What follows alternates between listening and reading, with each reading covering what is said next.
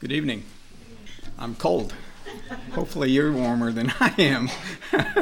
And I'll be waving my arms, so I'll be really cold.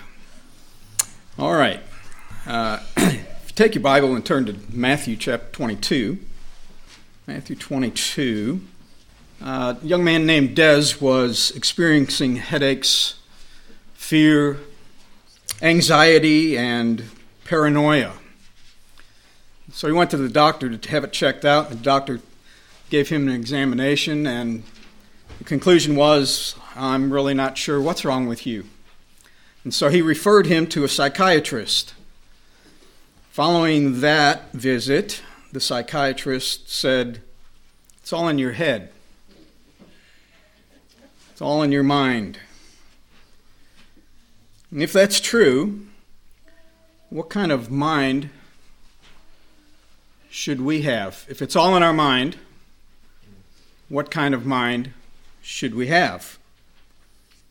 And if you don't mind, let's look into it tonight. Let's pray. Father, I pray that we might be able to get our minds around this message tonight, that we might glean some things that are practical for our use, and that we might understand what you would have our minds to be. Pray that the Holy Spirit would have free course tonight. In Jesus' name, amen. All right. We only have 10 points tonight. I'm serious.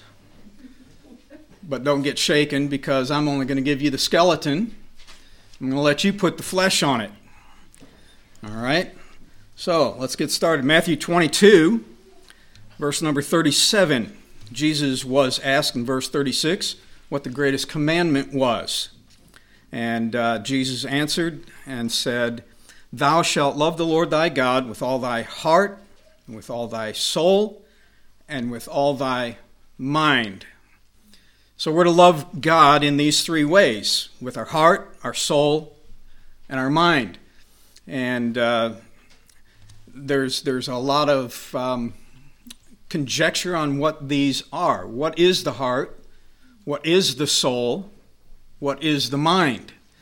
And oftentimes in Scripture, these are interchangeable, which confuses it even more.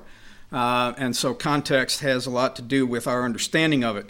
The general connection of these, however, is that the heart has to do with the affections, or feelings, the emotions, the desires that we have. The soul is actually the word psuche in Greek and nephesh in Hebrew. And both of those mean breath or life.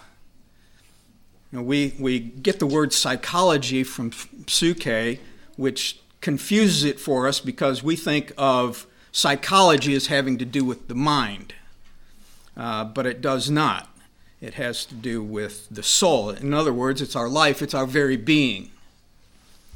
And then mind has to do with the intellect, the thought, the reasoning capabilities. And so we're to love God in all three of these areas. So basically, this verse is stating we are to love God with our entire being, every aspect of us. We're to love Him. Now I want you to turn to Mark chapter 5. And we find a man who was all out of sorts, sort of like Des, and didn't know what to do about it, and couldn't do anything about his condition. And we want to pick up the reading in verse 15. It says, and they come to Jesus and see him that was possessed with a devil and had a legion, sitting and clothed and in his right mind, and they were afraid. As they left Jesus and this maniac of Gadara, as he's known, went into town, he was not this way. But when they came back, they discovered him sitting, clothed, and in his right mind. And having to do with the mind, before they left for town, this man was confused, very much so. He didn't know who he was or what he was supposed to be doing, and so he tormented people that passed by. But now he was found in his right mind. That has to do with clear thinking. The word itself, right, means to be sound or sober, or this is really the one that it means, sane, because he was insane at that time. And so the Bible is clear that we need to be of a right mind. Not to be confused, not to be wishy-washy, but to be sound and sane in our thinking, as if we were sober. A drunkard is anything but in his right mind. And so we are to have a right mind. If it's all in our mind, the first one is it needs to be right. And the opposite of right is not wrong. In this case, the opposite of right is very confused and delusional. Now turn to 2 Timothy chapter 1. We're going to be all over the place tonight, so hopefully you can follow. 2 Timothy chapter 1. Paul is commending Timothy here and giving him some instructions. And I'll pick it up in verse 5. When I call to remembrance the unfeigned faith that is in thee, which dwelt first in thy grandmother Lois and thy mother Eunice, and I am persuaded that in thee also. Wherefore, I put thee in remembrance, that thou stir up the gift of God, which is in thee, by the putting on of my hands. For God hath not given us a spirit of fear, but of power, and of love, and of a sound mind. The second thing that we need to understand about our mind is it needs to be sound. Now, I will confess to you that this is the same Greek word for right. So right and sound are the same Greek word, but we have a little bit different take on what it means. What it means here is a mind that is disciplined or in control. Disciplined or in control. And we need that kind of a mind. This is a mind that doesn't get distracted and chasing this and that and the other. It's disciplined. It's in control all the time.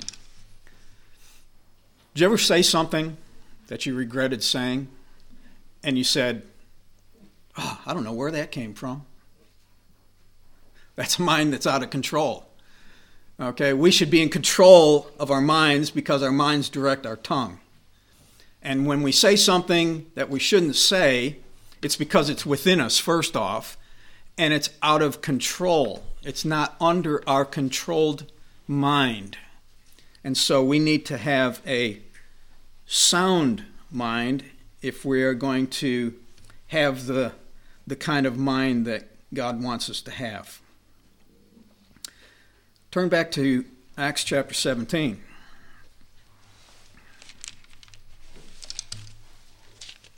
In Acts chapter 17, we'll find our third one. See, I told you it wasn't going to take very long. Acts chapter 17 and verse number 11. Speaking of those in Berea, he said, "These are more noble than those in Thessalonica, in that they received the word with all readiness of mind, and searched the Scriptures daily, whether those things were so." Here we see that if it's all in the mind, that our mind needs to be ready. Needs to be ready. This word ready has to do with forward disposition. So it's a mind that's thinking ahead. It's ready for whatever's going to come. We use the expression thinking ahead. And when we don't think ahead, we get behind, right? But when we think ahead and we try to imagine what might happen, then we're prepared for that. We're ready for that because we have thought down the road. In Ephesians, it tells us that we're supposed to be circumspect. That word circumspect means to be looking out, to be looking around, not to be caught off guard with what might surprise us. And so we need a mind that's ready so that we can walk circumspectly, not as fools, but as wise, as it says there in Ephesians. 2 Corinthians chapter number 8. Still on this ready mind. There's a passage talking about money. I know that's a bad subject, but anyways, the Bible addresses it, and so we will. Verse number 11 of chapter 8 in 2 Corinthians. Now therefore perform the doing of it, that as there was a readiness to will, in other words, a ready mind, so there may be a performance also out of that which ye have. God doesn't require us to give out of what we don't have, but he does require us to give out of what we do have. And who's the one that gives it in the first place? He does. Verse number 12, for if there be first a willing mind, there's that willing mind, it is accepted according to that a man hath, not according to that he hath not. And so here we actually have 2 points, the ready mind and the willing mind. So the willing mind is the fourth one we're looking at. It needs to be willing, it needs to be ready, and that readiness of mind has to do, okay, if you're going to have a forward disposition in your thinking, then you're going to be eager for that. You're a racer, a person running in a race, doesn't run like this. He's not going to get very far running that way. He might get on his back, but what does he do? He leans forward as he runs. Okay, and if he leans too far forward, he'd be on his face. But he has just enough eagerness and forward motion that it's propelling him forward. And so this ready mind has to do with being eager or hungry for something or zealous for it to be accomplished. And if our minds are ready, we're going to be craving for something to happen, whatever that is. In our thinking, we're prepared for that. All right, and then it addressed the willing mind as well. We want to turn back to Chronicles, 1 Chronicles. In chapter 28, David speaking to his son Solomon. Chapter 28 of 1 Chronicles and verse 9. And thou, Solomon my son, know thou the God of thy father, and serve him with a perfect heart, and with a willing mind. For the Lord searcheth the heart, all hearts, and understandeth all the imaginations of the thoughts. If thou seek him, he will be found of thee. But if thou forsake him, he will cast thee off forever. And so this willing mind, from the perspective of the desire to see something come to fruition. You talk to some people and they say, I don't know. Okay, a person who says that and has that attitude does not have a willing mind. He doesn't have any desire to know anything or to move forward. He's ignorant of those things. He has no knowledge of what to do in different situations. And so we need a willing mind. It's expressed a little bit differently in Philemon. Philemon, which only has one chapter. In verse 14 says, But without thy mind would I do nothing, that thy benefit should not be as it were of necessity, but willingly. And so here Paul is telling Philemon, you need to have a willing mind, and I'm not going to proceed until you do. And this was his trying to get him to take Philemon back without punishing him, and the fact that he had come to the Lord and he wanted to come back and to serve. And so Paul here is addressing Philemon that he would have a willing mind to accept him back. And that willingness has to do with a voluntary nature. In other words, I'm not going to constrain you to do this, Philemon. I want you to voluntarily do this because you're willing to do so. And we need to serve the Lord that way. We need to volunteer our services to the Lord with a willing mind that we might be able to accomplish His will in our lives. 1 Peter chapter 1.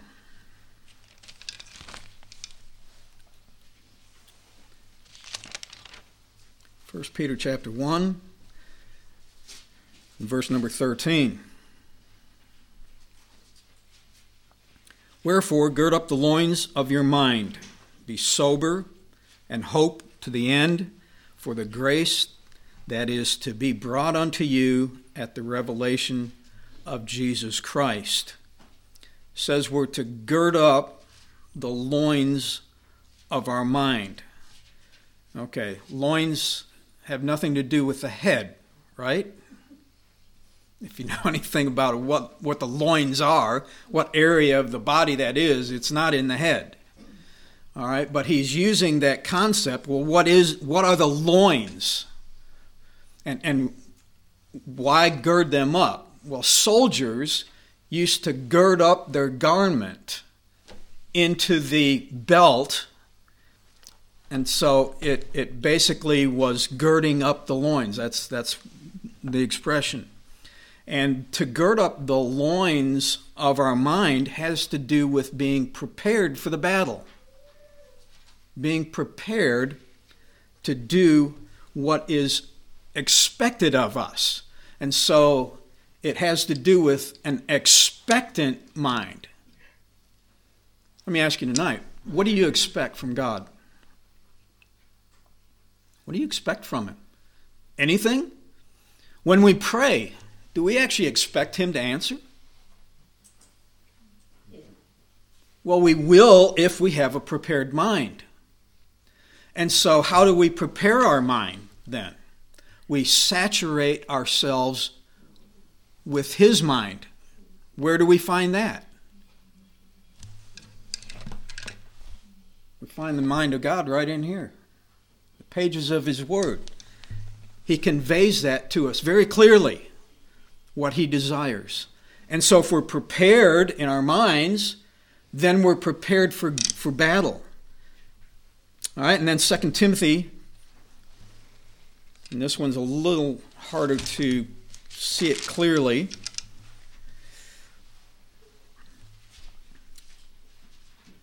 2 Timothy chapter 2, verse 15, you probably have this memorized, many of you. Study to show thyself approved unto God, a workman that needeth not to be ashamed, rightly dividing the word of truth. If we're going to rightly divide the word of truth, we have to study.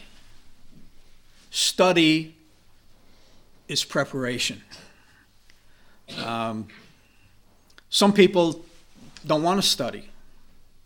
I have to admit, when I was going through grade school and high school, I didn't want to study. I just wanted to be out with the guys and having fun and, being a kid. I didn't want to study. And therefore, when I got to university, I was unprepared in my mind. And I'll tell you what, it wasn't easy. Those 4 years I crammed into 4.5 because I was so smart and I was unprepared instead of prepared. Okay, I don't advocate that as a way to go, but we need to have a prepared mind, and to study takes hard work, and so. What we're really getting at with this study aspect of it is that we need to have a diligent mind. A diligent mind. That's part of being prepared, is to be diligent at it. Not to kind of fly by the seat of your pants and, well, if it happens, the que sera, sera aspect of going through life. That's not what kind of mind God wants us to have.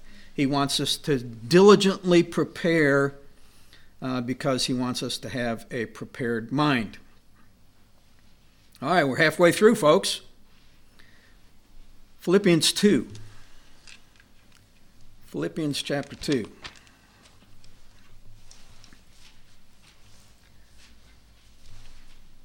And verse number 5, this is probably the one that you've thought of when I announced the topic of the mind. Let this mind be in you, which was also in Christ Jesus. Okay? We're to have Christ's mind, right? Well, what does that mean? What kind of mind did Christ have? Well, it actually goes on to tell us in the passage. Who, being in the form of God, thought it not robbery to be equal with God, but made himself of no reputation, took upon him the form of a servant, and was made in the likeness of men. And being found in fashion as a man, he humbled himself and became obedient unto death, even the death of the cross. And so what we have here, you can phrase it one of two ways. You can phrase it as a humble mind, or what is humility, by the way? If I'm humble, what does that mean? That means I am putting myself under someone else. That's humility. Okay, it's not being on an equal plane, it's putting myself under. I may be indeed on an equal plane with people. But to be humble is to put myself under someone else. And in putting myself under them, I'm allowing them to be an authority in my life. And so by putting myself under them, humbling myself under them, I am submitting to their will, not my own. And so this type of mind is a submissive mind. Jesus had a submissive mind. Submissive mind. Now, I'm going to go ahead and say this. I got in trouble in one church in America when I said this, but I believe it's true. In the Garden of Gethsemane, Jesus prayed 3 times. What did he pray? Well, he only prayed. He didn't pray that all 3 times. All 3 times he said, and I'm paraphrasing here, if there's another way, let's do it that way. And what I said in this church was that you have the deity of Christ. He's divine and he's human. He's got a divine will, he's got a human will. This guy debated with me on that one, but he did. Okay? He took on himself the form of man. Okay? And to be acquainted with us and to be touched with the feeling of our infirmities, he had to be like us, except that he wasn't sinful. He had a human nature. He didn't have a sin nature. He had a human nature. All right, so he's in the garden and he's praying. If there's any other way, why did he pray that? Because I believe that the human side of him didn't want to go to the cross, didn't want to suffer. And he said, that's heresy. I said, no, it's not. Listen. I said, his human side didn't want to be afflicted like that. That's not a problem. That's not a sin. But what the human side did at the end was what Ross said. What'd you say again, Ross? That he said in the garden? Not my will, but thine be done. He submitted himself to God's will. All right? And therefore, it was accomplished just like God planned it to be accomplished. So if you want to debate that with me later, I'm open for it. But that's the way I see that scripture. All right, so Christ had a submissive mind, and we need a submissive mind as well. That passage also, in verse 8, talks about his obedience. His obedience. And if we'll turn to 2 Corinthians chapter 10,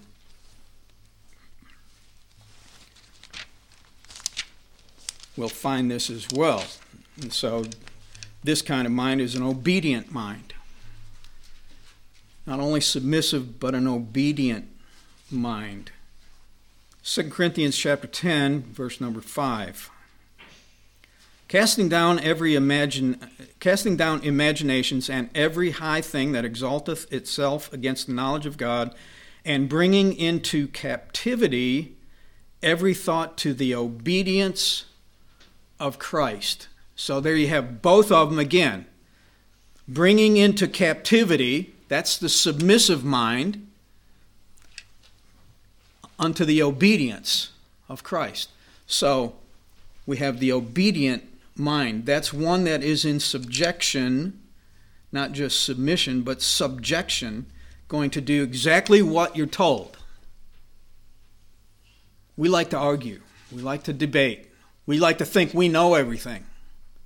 But at the end of the day, we don't know a whole lot. And if God tells us to do something, we need to be obedient and just do it. Just do it. All right, and then Isaiah chapter 26.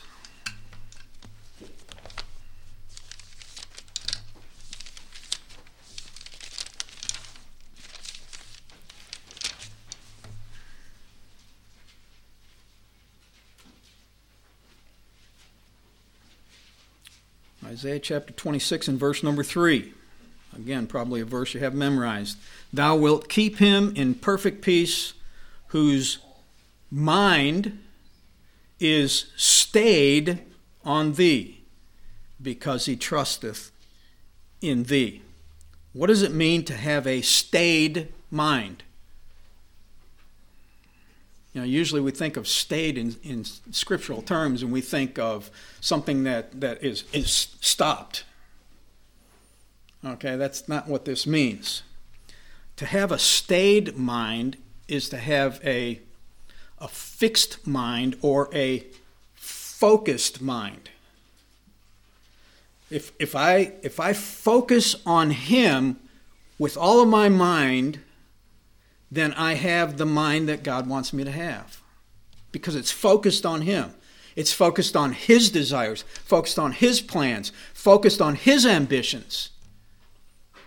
And if I'm focused on it, if you can think of focus through a lens of a camera. Some have taken up photography and stuff. And if you're focusing that camera, what else do you see? Nothing. The only thing you see is what you're seeing that you're trying to focus on, right? You don't see anything else. You're not distracted by this or that or the other that comes to sway you or to get you off track. You're focused in your thinking, in your mind. And so Isaiah here says we need to have this kind of a focused mind if we expect to have the perfect peace of God in our life. It's when we start looking around us that we lose our peace, right? And it's because we're not focused on the right thing. The peace comes as we focus on Him. It's phrased a little bit differently in Colossians 3 and verse 2. It says, set your affections on things above, not on things on the earth. And then we want to turn to 1 Timothy as well. 1 Timothy chapter 4.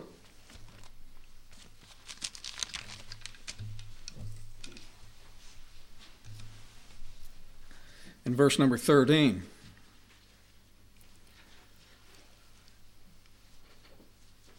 Where Paul says to Timothy, till I come, give attendance to reading, to exhortation, to doctrine. Give attendance to. What does that mean? It means focus your mind on those things. What are those things again? Reading. What kind of reading? Reading your scriptures. Reading the scriptures. Exhortation. What's that referring to? Encouraging others in the Lord. By the way, that's a lot of what fellowship means. We talk about fellowship and we talk about parties and stuff like that. That's not fellowship. Okay? We say it's fellowship. But fellowship is actually participating in one another's lives, exhorting one another. And so much the more as we see the day approaching. And then doctrine. What God says. His teaching. We need to be focused on those things. We need to pay attention to those things. All right. And then Romans 12, verse 2. Who can quote that one for me? Come on, young people. I know all of the Awana kids know this one because I know you have to memorize it. Romans 12, verse 2. Who can quote that one?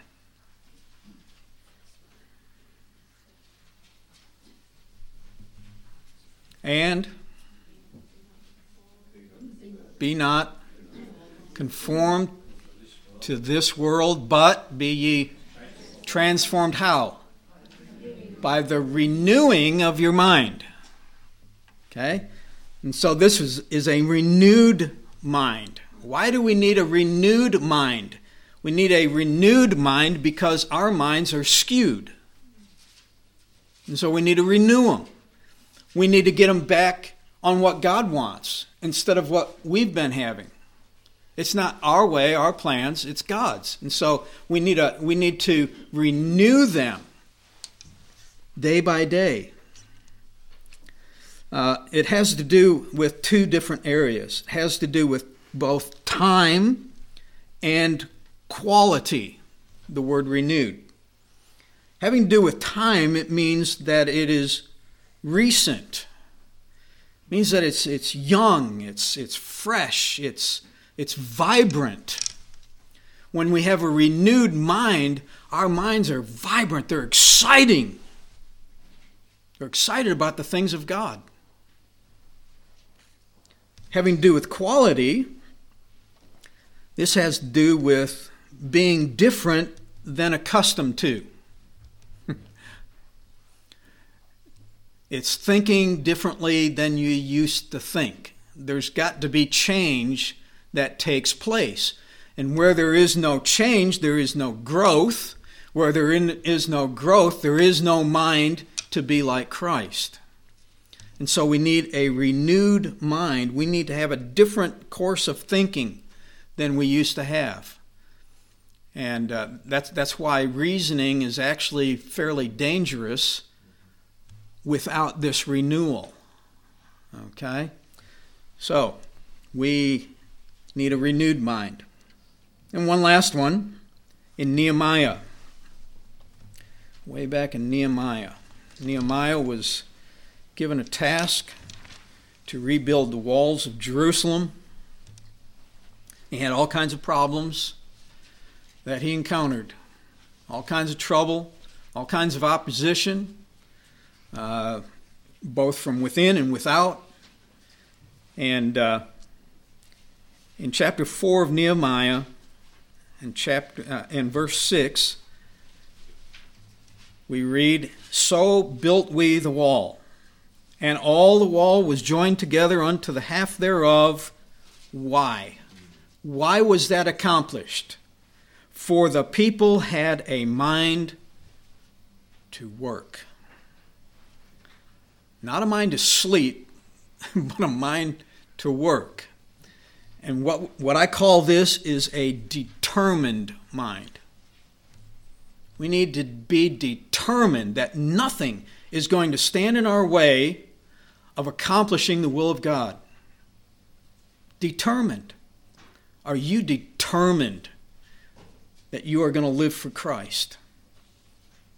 Or do you get up each day and say, oh, well, if it happens, it happens. If not, I'm not going to worry about it. No, we need a determined mind. So, if it's all in the mind, we need a right mind, a sound mind, a ready mind, a willing mind, a prepared mind, a submissive mind, an obedient mind, a focused mind, a renewed mind, and a determined mind. That's just mind-boggling, isn't it? Not really. If it's all in your mind, then what kind of mind do you have tonight? That's the question we leave with, is what kind of a mind do I have? I've listed 10 areas, 10 things that our mind should be revolved around. And so what kind of mind do you have tonight? If you don't mind, perhaps you are mindless. But be mindful of this. It is all in your mind. Let's pray.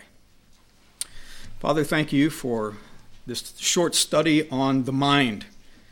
And Lord, that's where the activity of our lives takes place, on what we do and what we don't do. And so help us to have the kind of mind that you desire for us to have. You spelled it out in your word. You've given us the direction. Now help us to be mindful of these things tonight. In Jesus' name, amen.